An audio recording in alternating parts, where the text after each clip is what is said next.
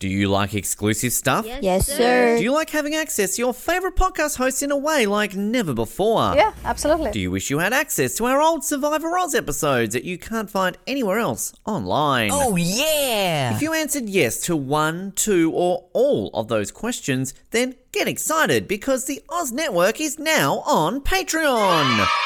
That's right, your favourite podcast has jumped on the Patreon bandwagon to enable a better listening experience for you, our listener. For more details, simply head to www.patreon.com/Oz Network, where you can sign up for as little as $3 a month. It'll be the best decision you make since that last bad one you made.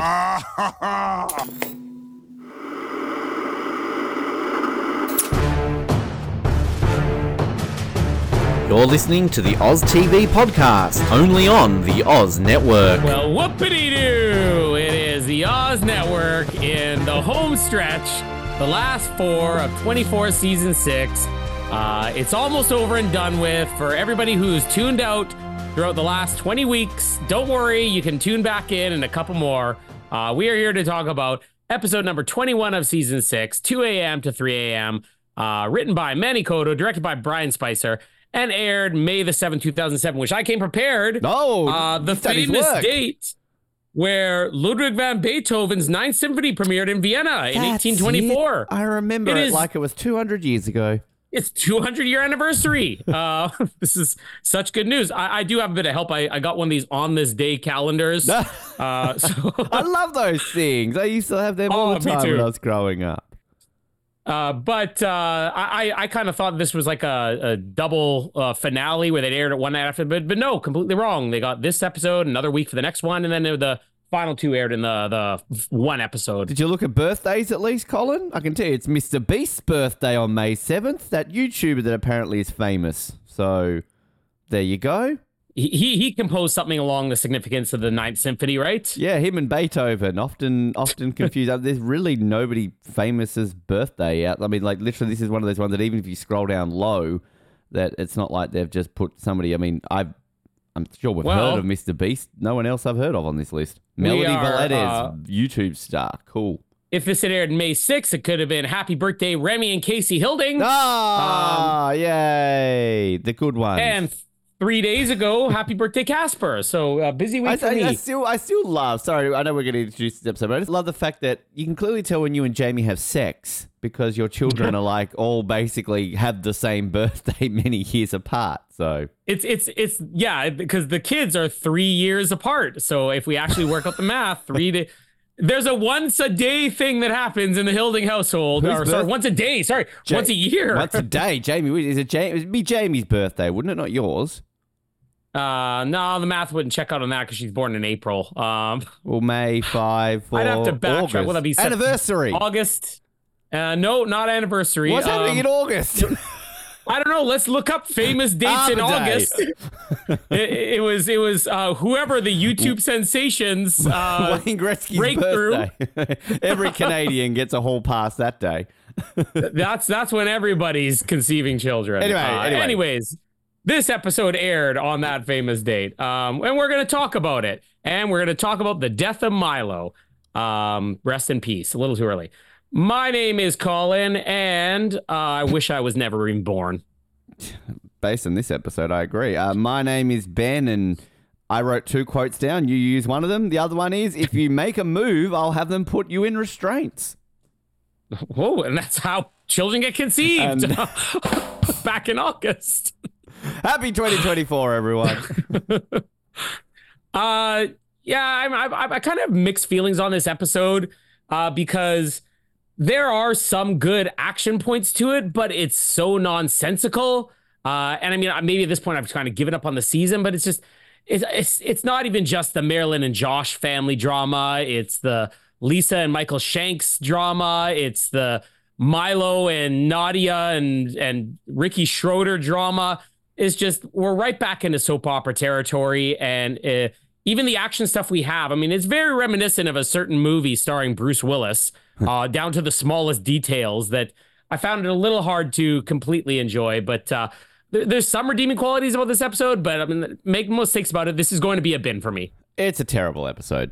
I'm sorry. This is spoiler alert. Bottom 10 of all time episode of 24. Not the worst of all time, but it is the worst of this season. And that's saying something. We've had a few of those, but it's just, I mean, like CTU gets attacked again. Like, I mean, really? And they go for this whole like shock element of like, oh, where are Cheng's people going? Oh, look, they're underneath it. And it's just like, it's that easy to break in. I mean, don't get me started on next season about how you can break into the most secure places in the world with invisible tunnels. But like, it's just, it's terrible. And like, it's just, let's bring back Jack's family drama. Oh, look, Chang's working with Jack's dad. Oh, plot twist. Like, I mean, the amount of freaking holes that creates for the fact that he's been in China for 18 months and what he's been working with his dad the whole time. Okay. And then just you bring back Josh.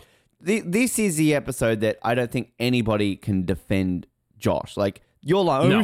He's so bad. Yeah. So freaking bad. And like, I mean, I've marked it down, spoiler alert, as a potential top 5 because it's a major character death, but it's the most cheap and pointless major character death in 24 history. They try to, like, I remember watching this live going, oh, shock. But like, once you know what's happening, it's like, bang, done. Thanks, Milo. Bye. And then let's just move on. And like, literally next week, it's like, oh, remember that Milo guy? We don't either. Let's move on to the rest of the season. Like, it's just, I feel you can skip this episode and you really don't miss out on much. You're just wondering what happened to Milo. I don't know. And then like Chloe and Morris have a fight. Oh, that might be my least favorite part of the episode. And Jack's kind of pointless in this episode. His old man yells at Cloud, I should be out there helping. Well, maybe I can help from here. Don't take the boy. I'll stand here in my handcuffs. Like, I mean, it's just like, okay. And Doyle, ugh. No, you see, I'm not gonna say that Doyle is the greatest character ever, but I feel like we've gotten past the worst hump of Doyle several weeks ago, and I'm enjoying the position he has here, and I just wish they had this from the beginning because I feel like they finally hit a groove with him, and he's not like, completely dynamic, but I feel like this is what they kind of needed in the show, and he's serving his purpose at least at this point. Yeah, minus maybe some much. of the awkward stuff. but minus some of the awkward stuff with Nadia and Mile doesn't really make any sense. This is mostly a chronological episode. Yeah. I'm just gonna get 2 things out of the way first. First, I'll get the Lisa and Michael Shanks stuff out of the way because she calls him up, says, "Hey, all business is taken care of here. You wanna continue to do that thing that we were doing that a lot of Canadians like us love to do on August the 15th or whatever the date is." I love that. Colin says that as a joke, but he knows the day they have sex. That's right. They're Canadian. They know, right? I'm sick today, Jamie. That's why I haven't had any kids in 4 years. But I like him going back and forth where he's like, oh, well, do you think that the president is going to be able to keep his paws off you? And she's like, yeah, he's not too happy with me right now. Moving on. Let's go back to what we're doing. What I really do like about this is the conversation that Lisa and Lennox have together, though, because I think the audience might be too quick to sympathize with her. I mean, none of this is her doing. She didn't intentionally leak secrets, but she was sleeping with somebody and, information is getting passed. Evil. And she was sleeping with the president, at the same time. But the way that he says, or she says to him about, I'm frightened. I don't know if I can go through with this. And he's like, well, you should be frightened because if this doesn't work, you're going to prison for treason. I'm like, yeah, you're right, Lennox. And it's not Lennox like, taking a stab at her or anything. He's being completely honest. You're going to prison if this doesn't work out.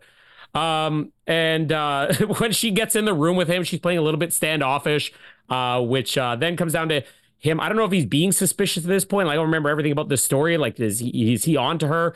Her being a little standoffish does seem a little bit suspicious, but then she's like, I'm just going to go clean up first. Don't feel the need to clean up. Oh, I'm just really stressed about all the stuff going on in the office. You said the conflict was resolved. Wouldn't an easy thing to be? I work for the president of the United States. There's always some conflict, and I shouldn't be talking with you about it because, I know that you're not like a spy for the Russians or anything, but they do a little kissy, which then results in a little gropey as they're naked on the bed together, doing the Canadian thing like here. It's August the 15th, and I'm in the bedroom with Jamie. That's how Jamie. Hey, Colin, do you want to do the kissy and the gropey the naked gropey gropies? I'm using that next time I have a Tinder date. That's pretty much it. She seems to be enjoying herself by the end. She stand off at the beginning, but I mean, that's Michael Shanks, so she comes around. The other thing I want to get out of the way, just the kissy and the gropey and the naked. He loves it. The other stuff I want to get out of the way is just the Josh and Marilyn stuff pre-Die Hard here, because we have Josh. 12,000 people are dead, all because of what Dad did. I wish I was never born. Okay, every time anybody in a TV or movie says, I wish I was never born, I'm always just like, shut up. Like, I have no sympathy for people who say that. It's such an overused line and everything.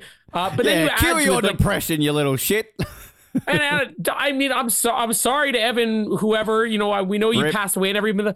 I'm sure everybody listening to this, like, we kind of wish you weren't born too, Josh. And we got our wish in 2023. We know that they're watching the message boards and everything at this point, and they're listening to the fans. This must have been like a thread somewhere on like 24 Wiki. We wish Josh was never born. Let's write it into the script. So hang on. What we've learned in the last couple of minutes is that Colin likes to call sex the kissy, the naked, the gropey, and the actor who plays Josh is dead. Suck it. We got our wish. I'm saying the writers wrote this in here because the fans at the time. The writers are murderers. It's all the writers' fault. He's holding me back. We couldn't do it back in 2007 because this whole thing about children, they can't be harmed on television, but he's come of age now. I got to say, we'll ruin the illusion of podcasting. This is the first episode of 24 that we're recording in 2024. I realize this has been released at the beginning of March, but we're a little bit ahead right now. And, I like to think every year we grow as a podcast, that maybe we adapt our style, our comedy maybe. Nope, we've started 2024 with, hey, gropey, and that actor deserved to die because the character was shit and he wished. This guy's a kid, but who cares? You suck. I said, forgive us. Don't defend yourself. Go with it, Colin. Go with it. It's the character that's the problem. And yes, we do want the character to die at this point. Become We're just going to be honest. Release your inner evil. Who cares? You're bitter. You're old. This kid deserved to die. Suck it, Josh. Go on.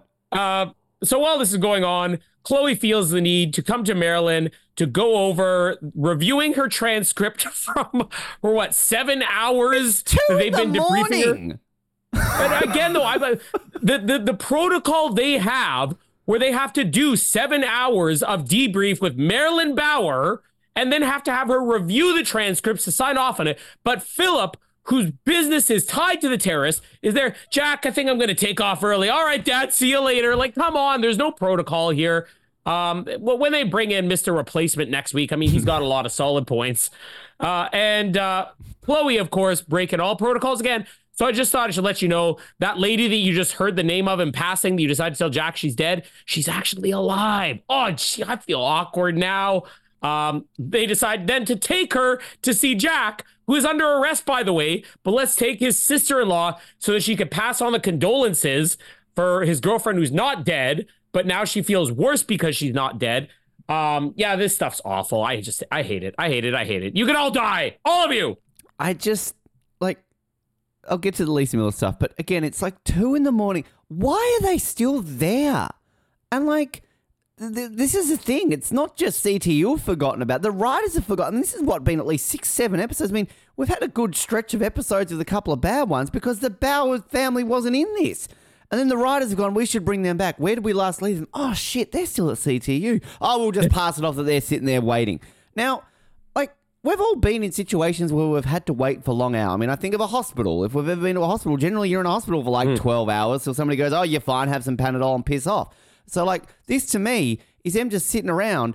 And, again, this has been now, 21 hours into this day. So that's at least 17 hours since the nuclear bomb. Why?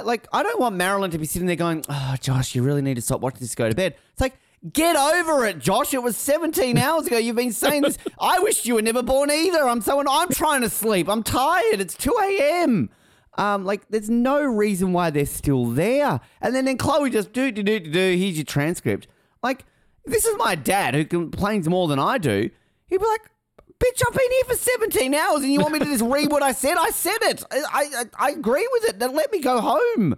I missed freaking Leno. Like, I'm shitty. Britney Spears was on tonight.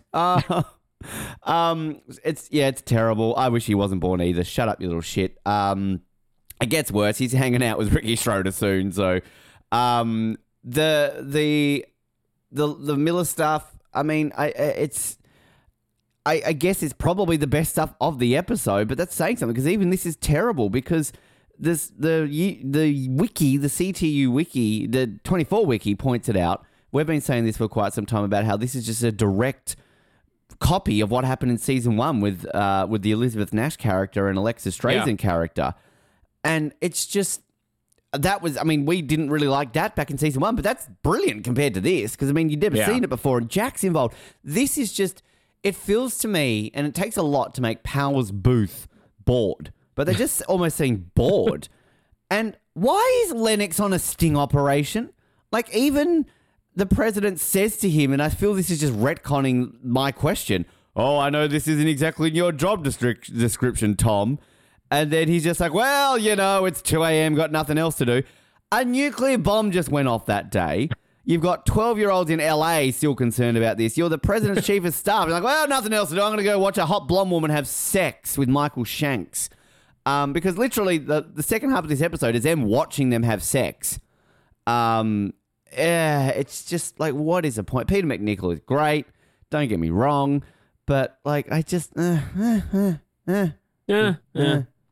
our review of the episode. Starting off 2024 with just how we ended it. That's our new review system. Buy it, rent it, bin it. That actually could fit in there. That's like that's the official slogan of the Oz Network. The Oz Network. So the rest of the stuff here, we get Nadia coming in and telling Jack that the Hellers are gone, both Audrey and James. And he just wanted to reiterate, stay away from his daughter. Is this to fill in the audience, or does he really wanted to make a point here? They knew that a podcast would be recording this in the future about 4 weeks apart, so they had to refresh their memories. Yeah. Well, but they even say now there's an update because now he's getting a restraining order because he's had time to call that in. That works in about 4 hours. Secretary of Defense, really good at those restraining orders. Jack does ask about Bloomfield. That's the name that Audrey had given them. They say, yes, we were able to analyze the copper deposits on Audrey's shirt and tie it to this Bloomfield factory or whatever. And we've already got it under surveillance, and they work very quickly there. But she does remind Jack he's still under arrest. And he asks, is there any way that I could like run field ops from the office? And she's like, Jack, my replacement is going to be here within the hour. So trust me, I will pass it along to them, but I don't think it's happening. You do love kind of like the moment where it's like all tense, like, Jack, I will put you in restraints if you try something. Like, I just want Jack to be like, bitch, please, if I wanted to try something, you'd already be dead. Like, just like, because he's kind of got this like, oh, I'm sad. I'm sad, Jack, look.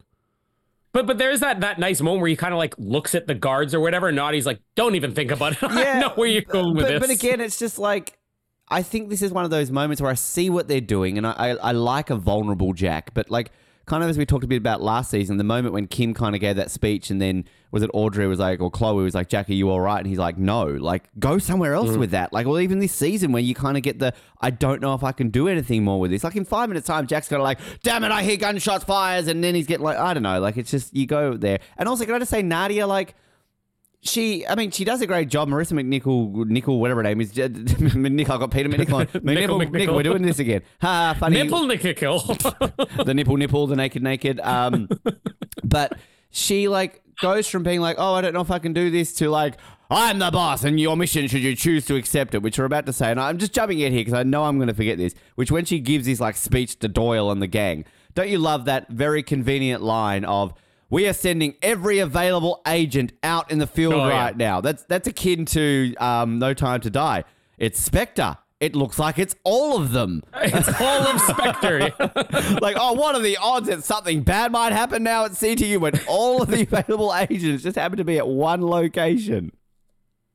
But are you saying you don't like that Nadia's just taking charge? No, I mean, it's because we more- did see this with like when Jack had Audrey and she told the Bloomfield thing. She already was like, get in the door. Solid point. I forgot about that. Again, it's been a few weeks since we recorded, so that's a good point. But I guess it's just I don't like if you're gonna have these moments with a character where they question their abilities. And that's completely fine. I am all for a character growth and having them question if they're good enough for something. Don't then make them good at something within the space of 20 minutes. Like, that's what I'm saying. And it's kind of like my Logan argument last season. It kind of felt like you went from Logan to Bond villain Logan at the click of a button. And like, I feel there needs to be a bit of gradual build there. So to me, it feels that Nadia went from I don't know if I'm capable to, you guys are gonna do this, America. Like, it's just a bit that to me. The rest of the stuff before we get to, I guess, the rate of CTU here, the soap opera stuff. We'll also say Cheng is shown a couple of times, and he's got his team who is moving into the sewers as Mike's moving in. Mike's team comes in. They find nothing other than crates for some massive arsenal. So there's going to be a huge threat. We don't know what this arsenal is for. I will say I really love the head henchman here. What's his name? Zhu or whatever. I love this guy. He's great. I do wonder why all of Cheng's... But I wonder why all of Cheng's men, it's like, listen, we could have you in bulletproof vests. We could have you in combat gear. No, you guys are all going in wife beaters. Sexy for Chinese what reason? I don't know. mercenaries. Come on, they're sexy. This guy's got the guns. I don't like this guy. They'll send you into the sewer and then into CTU, probably one of those heavily guarded, heavily armed government buildings in all the United States in wife beaters. I don't know why, but I do like this guy. They got a huge physical presence. I love the one we're getting with Milo later on, but the rest of the soap opera stuff that's happening is Cheng's team is moving in through the sewers. More stuff in the episode here. Just so that you're aware, Chloe and I have split up in the last 10 minutes. I love they've actually come to an agreement. We have split up. Not just we had an argument, but we are now ending our marriage again. Milo playing it kind of like, okay, thanks for the heads up. Appreciate it. Which then leads him to go to Nadia. So, by the way, if there's something going on with you and Mike, it has been like, what, 5 hours? What do you think they've been doing in 5 hours? Like, they've been doing the kissy and the naked, gropey. Milo's like going up to a guy like, you want to have some kissy, gropey, nakey. It's one thing to be like, so look, clearly you and I are not getting along right now. Something happened. She's just going to fall in love with Mike in the last 5 hours off 2 conversations. But the way that this all winds up with him saying, I just want to let you know, it is Return of the Jedi guy. I've been joking about, is it still Luke as I can tell? Now we've literally come down to, just so you're aware, I'm not going to stand in the way. When Mike gets back, I won't get in the way. It is literally now the exact same scene as Princess Leia and Han at the end of Return of the Jedi. Why? This is something coming from me, right? I just want to preface that. This guy's too clingy. Like, I mean, seriously, they shared like a kiss like 6 hours ago, and now all of a sudden he's like, oh. That he forced on her too, by the way. Exactly, and all of a sudden he's just like, oh, well, you know, if you like Mike, I'm going to move on then. Like, I was not even like, bitch, we had one kiss. Like, in the workplace, inappropriate. Fast forward a few years, you'll be arrested. You deserve to get shot in the head, you sexual deviant. You deserve to die alongside Josh. But, like, no, it's like, again, like, dude, calm down. I know she's hot. Like, we've all been there. We've kissed a hot girl, and we're like, oh, God, my dick's a bit harder. I might pursue this. But, like, one kiss. Unless you're Colin Hilding, it doesn't lead to marriage, all right? It leads to kids on August the 15th. Colin, again, as I always say, doesn't know he's married. He's like, oh. Colin doesn't realize Is that what that ceremony was for? Colin doesn't realize that just because you kiss a woman, you don't have to get married and have kids. Colin, you're allowed to like kiss multiple women if you're not officially tied down to them, and men and children too. Oh, no. Stop there.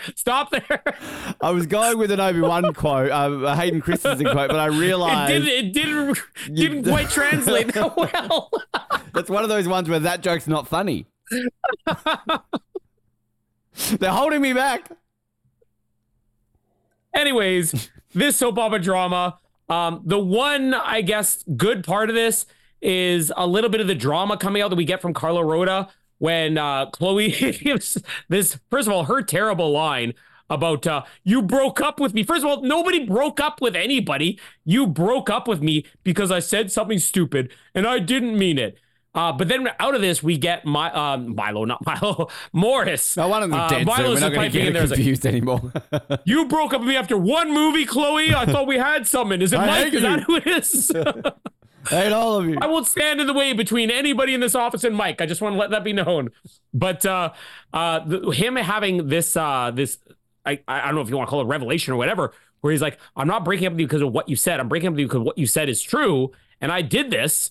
And I don't deserve happiness. Like it's tying back into what we've seen a couple times throughout the season with like Morris just doubting himself with, we criticize so many seasons for not really having the ramifications. Like, oh, you were just held hostage and now everything's fine. We got a guy who works for the government. He worked for the government even before he was brought into the show. I mean, this is a guy who has had history with CTU and other things.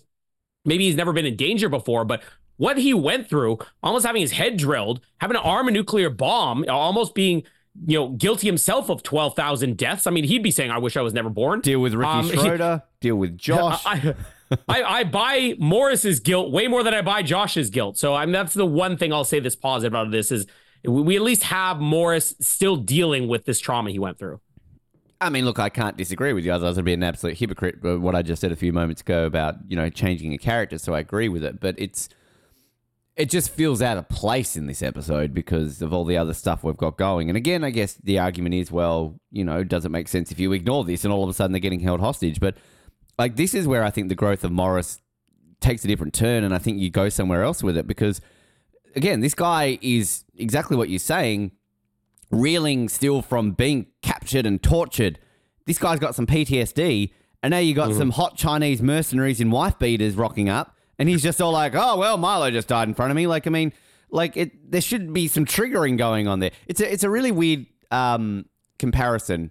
But you obviously know Deep Blue Sea, the Michael Rappaport character, how, like, he's kind of like the scaredy cat. Like, he doesn't want to go out there because he keeps seeing people getting eaten.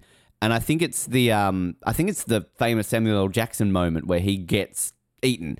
And then I always just remember this shot of Michael Rappaport and you kind of see him, like, shivering in a corner even more. Like, he's so traumatized by the amount of people that are getting killed in front of him that he's just almost just lost that will to just like, oh my God, like, what is going on? It's a very weird comparison. The strong acting of, I like it. I love Michael Rappaport. I'm following him on Instagram. He's fucking hilarious, as he is in everything he's been on. But the point is, like, it's just, I feel like Morris needs to have some sort of reaction to this thing happening because this whole fight is kind of summarizing why he's so doubting himself. But do we need it? Like, you're holding me back. We don't. Liar. You're turning against me. So the rest of the stuff here, the kind of good stuff. The mercenaries break in through the floor. I do like the slight bit of heads up that we get. Where what are you laughing at? Just the fact that there is a hatch in the floor that leads from Bloomfield. For the next 2 seasons, this is a trope of 24. Secure government facilities.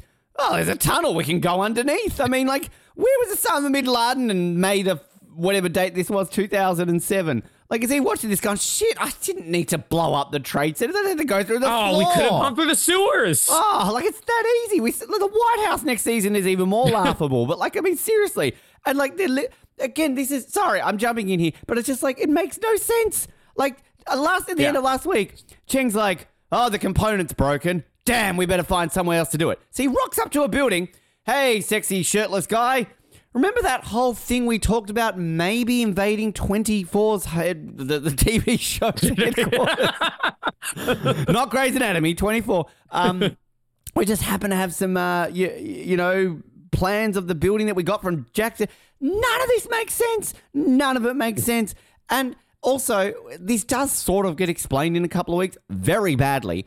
Cheng is like the consulate security guard, or he's like a Chinese consulate. Why does he have like a mercenary army attacking the United? This is a hypocrite Cheng move. This is exactly the reason why he hates Jack Bauer, because he invaded sovereign territory. He is on foreign soil invading government facilities. But is that the reason he's doing it? No, it does get explained that he's like being denounced by the Chinese government and he's working on his own. There's some loose explanation because I remember watching this at the time going, he's like a government official doing this. This makes no sense. He's a politician. Exactly. So, anyway, I know you didn't even touch that. I'm ranting already. I'm getting it out. It's so annoying. Anyway, shut up, man. But I like the little bit of suspense we get with this. It's not just they immediately come up through a floor vent and they're killing everybody. But even just that thing where Morris is like, oh, I can't get on any of the servers. What's going on? And then all of a sudden, season 2. Go into full lockdown. Oh, yeah. Hold on. Oh, he's choking on it. I brought up season 2. No, don't mention season 2. But it's, come on, I was almost over that. But it's season 2 because this is exactly how they discover in season 2 just before they're about to be attacked. It's like, wait, lock down everything before it's too late. Yeah. But I like this main henchman guy here, especially when he asks, once they've rounded everybody up, it's like, who's the leader here? And he got Milo, I am the leader. He gives it full address. Milo Pressman, CTU agent, and man, because a man should be running the show. None of these women. And I kind of get what you're saying, like it's a throwaway death because we don't really have any repercussions after this. But to me, this is 24 breaking their formula. You know, the audience is so conditioned to, if somebody major is going to be killed off, this is how we're going to do it, that I really like that it's just, oh, I'm Milo, I'm in charge here, and just boom. And again, similar to a lot of the Die Hard things in this episode, is very much like Die Hard, that scene where they've got the leader of the corporation or whatever. Says, oh, you're just going to have to kill me. He's like, okay. And he just pulls the trigger. Just coming out of nowhere. I mean, that must have been a shock to the audience. I don't think I'd go as far as to give it a top 5 of the season, but it is, to me, I like the fact that this is not your typical death and that it is just very quick. It's there, and then you're caught off guard by it. And look, again, I agree with all of that, and that's exactly what I feel they're going for. And I watched this live, and I remember being shocked, and they go out of their way to try and do it. But I think the issue is when you do a death like this, there's ways and means that you can do about sticking it. I mean, it kind of seemed like I deliberately planned that to bring out the Samuel L. Jackson death in Deep Blue Sea, but it literally wasn't. But like, I think that the reason why, I mean, there are many reasons why that stood the test of time and that's become an iconic moment. It's meme-worthy. It's a bit silly. But like, that was a death that I watched for the first time. I was like, fuck! And you are taken aback, even though like in hindsight, it's a bit silly. The graphics look a bit dumb, and it is kind of obvious if you really pay attention. But like, there's reasons behind it. The story, like everything around it, you've got to build up to a moment like this where it's worthy of a moment like this to really fully take it. The Terry death. You spend a whole season. Even Chappelle and Mason's death. Like they're built to a point where it deserves that moment of your emotion and your reaction. This doesn't. And like, that's not to take away from Eric Balfour or the Milo character. It's an entire season arc where we've never really connected with Milo on a level. And so, like, while his death is shocking, I would argue the most memorable thing about the Milo Pressman character is his death and his incredibly large penis. It's a one-time moment that you watch and you're shocked, and then it loses everything. And then it's literally, and again, you shouldn't judge a moment based on what comes after it, because again, you try to put this in the context of when it's happening at the time. But I can't help it because, like, you literally forget this guy is almost a thing. Like, in like, I don't know, half an hour's time if you combine all the episodes. So I see what they're doing. I've only marked it as a potential top 5 because I think any major character's death in this show should somehow be in the conversation. Yeah. I mean, last season, you know, we got the Tony, quote, death in there, even though that wasn't a death, and I sort of fought for that a little bit, but I had my reasons for that. Obviously, that was cheapened by the fact that he isn't really dead, and they kind of forget about that at the beginning of the next episode. But yeah, I don't know. I just rip Milo. I don't even know we need to eulogize him, do we? I mean, he didn't come in there at 5 a.m. to format files. He had some sunflower seeds, forcibly kissed a woman, and became... Why isn't he out in the field? Every available agent. Well, I'm sorry, he was an agent about 12 hours ago. I don't see the sling anymore. He can move. Exactly. He's healed very quickly. Yeah. I think that even on a rewatch, this still holds up because again, it's not something that I think that they ever do again. I mean, if you look at like Lynn's death, if you look at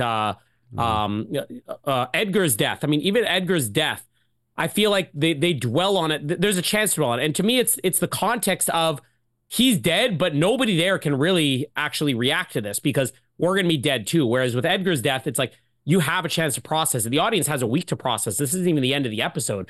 And I think the other thing that I actually kind of like about this is that we don't have that build because you're right about like Mason and Chappelle, but like Mason, if we're really looking at it, he had his last 2 episodes that really made you care about the character. Chappelle had just that one or two scenes in just his last episode made you care about it. Yeah. I think they never would have gotten the surprise if they did that. If they had the scene between Nadia and Milo and then she had responded with more than, I don't know, just get back to me in an hour, you know?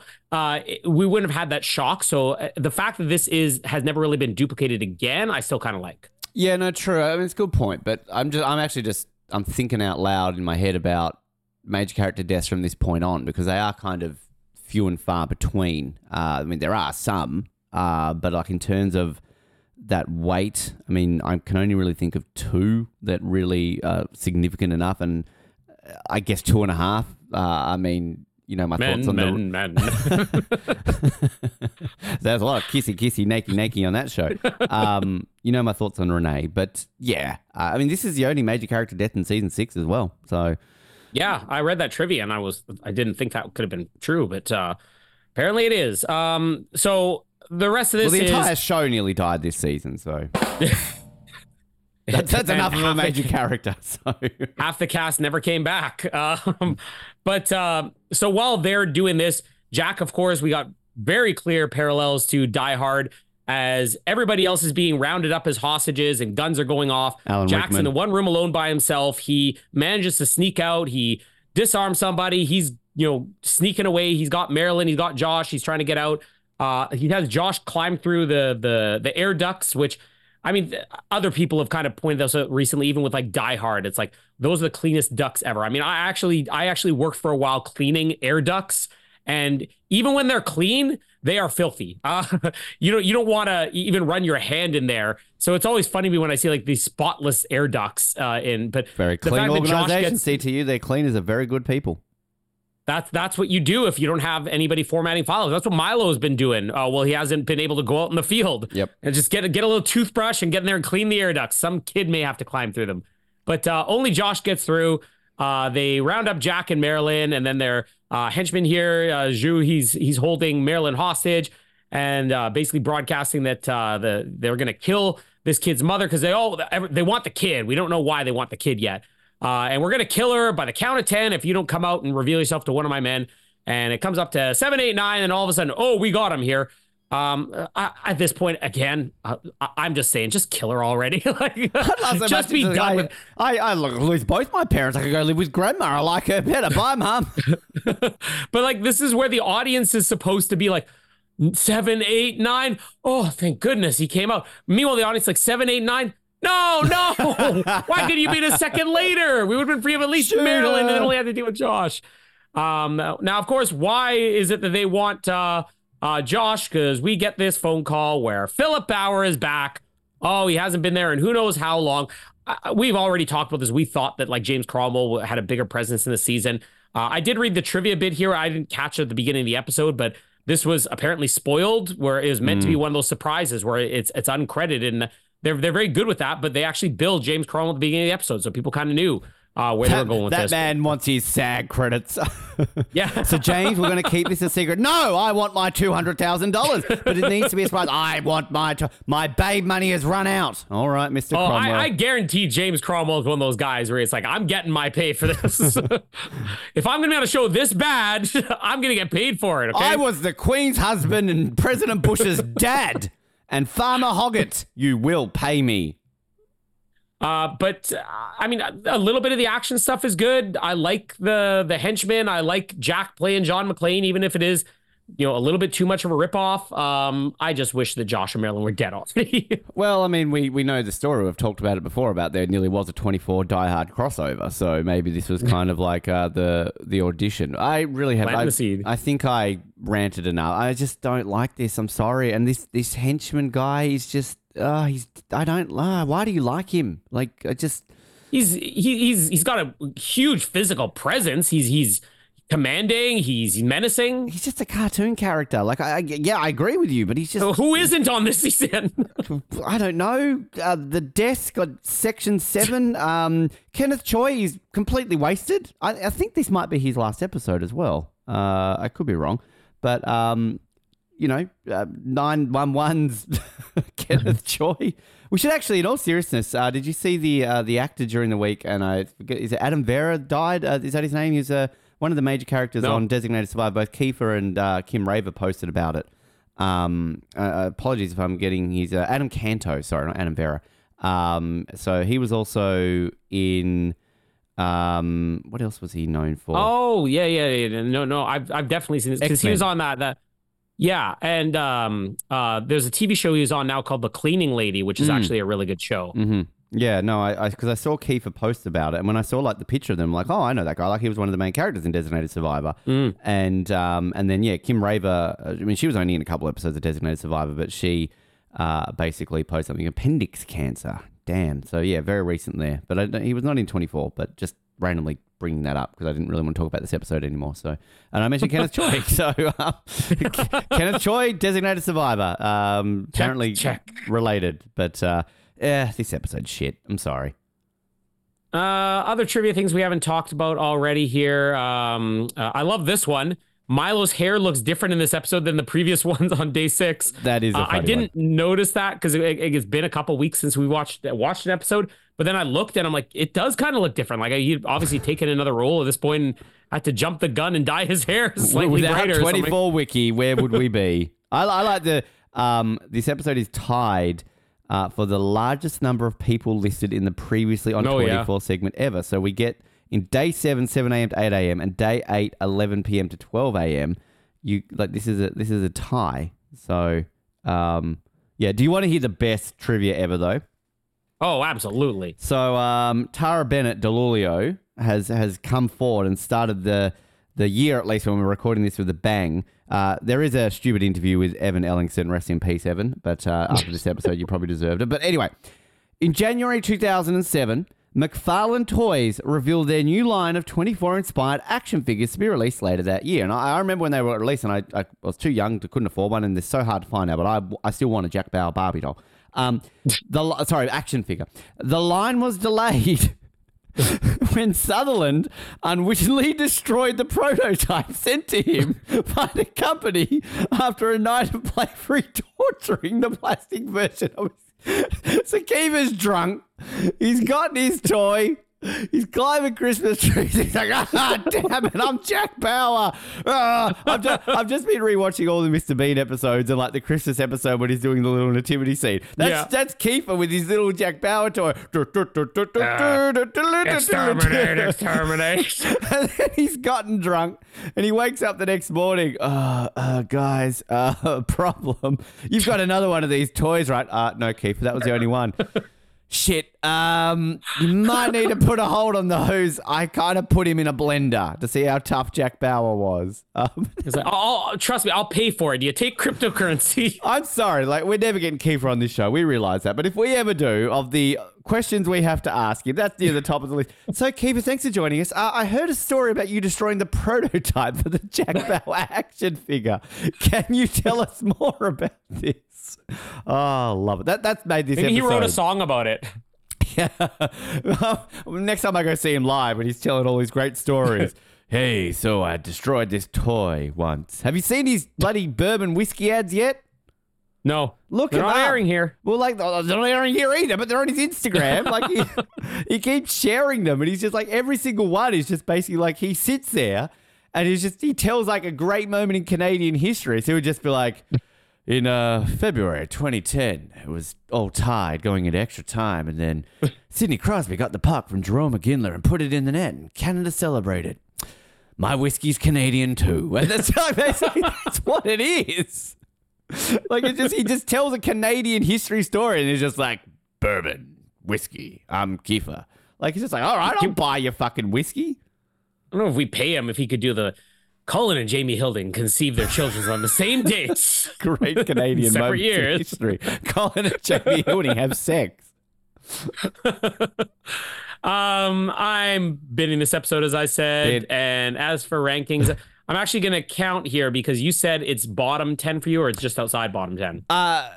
It's bottom 10 overall. Right now, it is the worst episode of all time for me. So this is 141 of 141. So, well, I've got it 131 out of 141 right now. So it's just outside my bottom 10 currently. I have 4 episodes from season 6, 5 episodes from season 6 that are lower than this. Wow, season 6. Pick up your game. Yeah, I mean, this will be 206 overall of 216. So there will be 4 season 7 episodes and 3 legacy episodes below this for me. So there's just spoiler. No season 8s? No, season 8, season 9 get reprieved from bottom 10 worst of all time. But I'm looking at my from 200 to 216.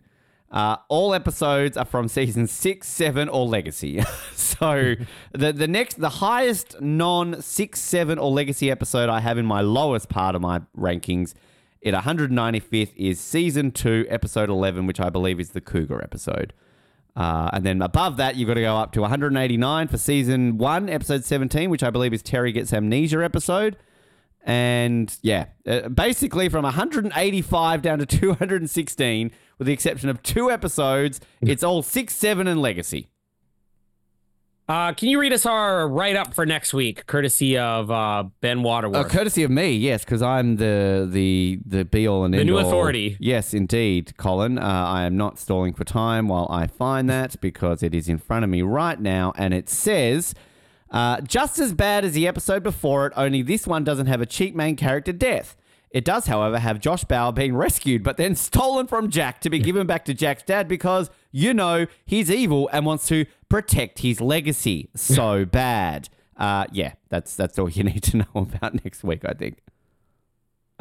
We have our Scott Pilgrim episodes, which I think we're wrapping up, or we might be doing like a full series recap at this point, but the series should be wrapped up.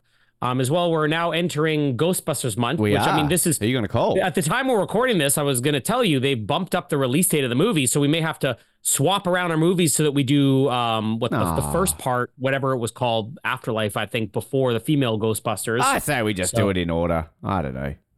You want to go into the second one without seeing the first? Well, I can still watch them. You can. I will say, like, just on that, Ted, like, I acquired all copies of the movies that we're covering this year. And some of them, obviously, we're doing certain sequels of certain franchises, which I've never seen anything before. So, for example, I've never seen an Alien movie, and we're doing Aliens. So I made sure I got all the other Aliens. I'm thinking, will I watch them all? Maybe. Similar to the Superman 4. I've seen all the Supermans, but I was very young, and I cannot remember them for the life of me. So I may have to do that, because I'm fixing my Plex up, and I've got all these franchises that I kind of want to be a completionist.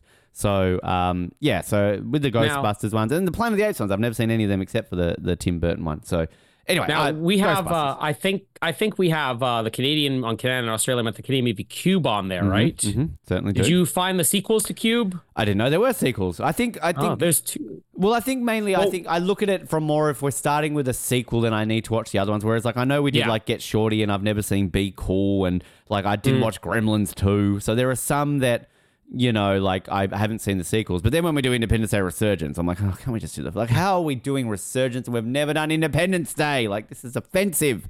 Well, I was just going to say the second Cube movie actually stars an actor who is in this episode here, because it stars Carrie Matchett, a.k.a. Lisa Miller. I was going to say Kenneth Choi? In Cube 2 Hypercube. Yes, her and Kenneth Choi. Peter McNichol?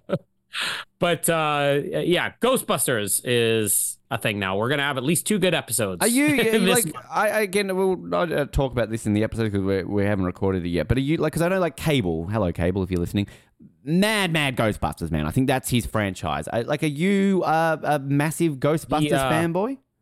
I'm pretty sure the first Ghostbusters made my top 10 favorite movies of all time. If it wasn't top 10, it was like top 15. It's very high up there. I love the second one.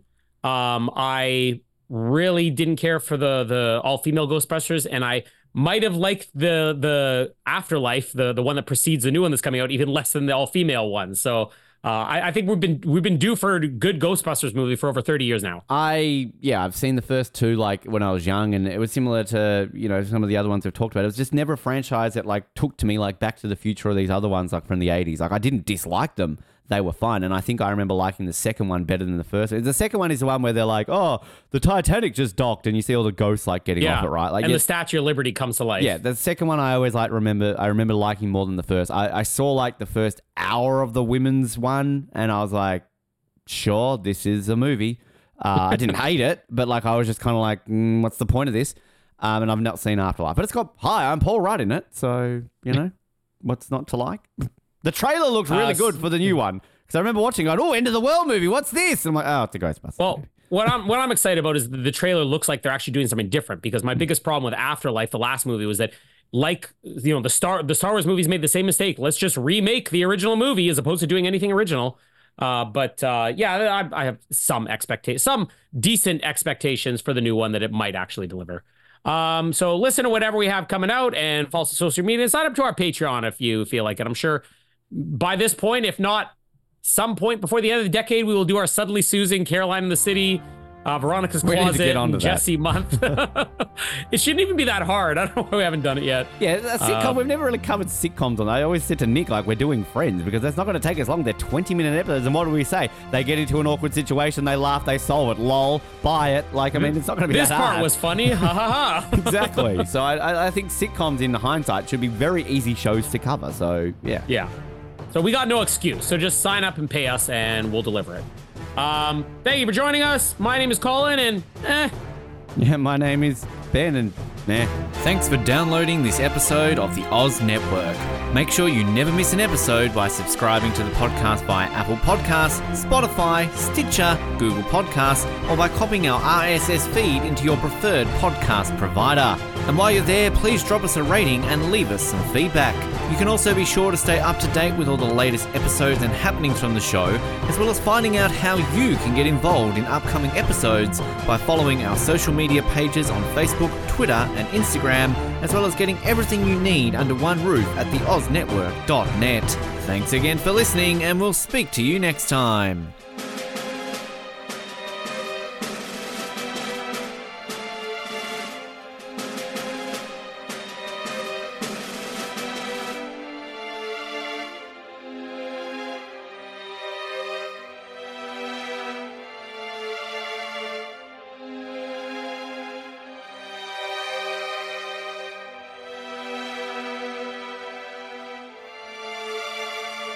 Do you like exclusive stuff? Yes, sir. Do you like having access to your favourite podcast hosts in a way like never before? Yeah, absolutely. Do you wish you had access to our old Survivor Oz episodes that you can't find anywhere else online? Oh, yeah! If you answered yes to one, two, or all of those questions, then get excited, because the Oz Network is now on Patreon. That's right, your favourite podcast has jumped on the Patreon bandwagon to enable a better listening experience for you, our listener. For more details, simply head to www.patreon.com/Oz Network, where you can sign up for as little as $3 a month. It'll be the best decision you make since that last bad one you made.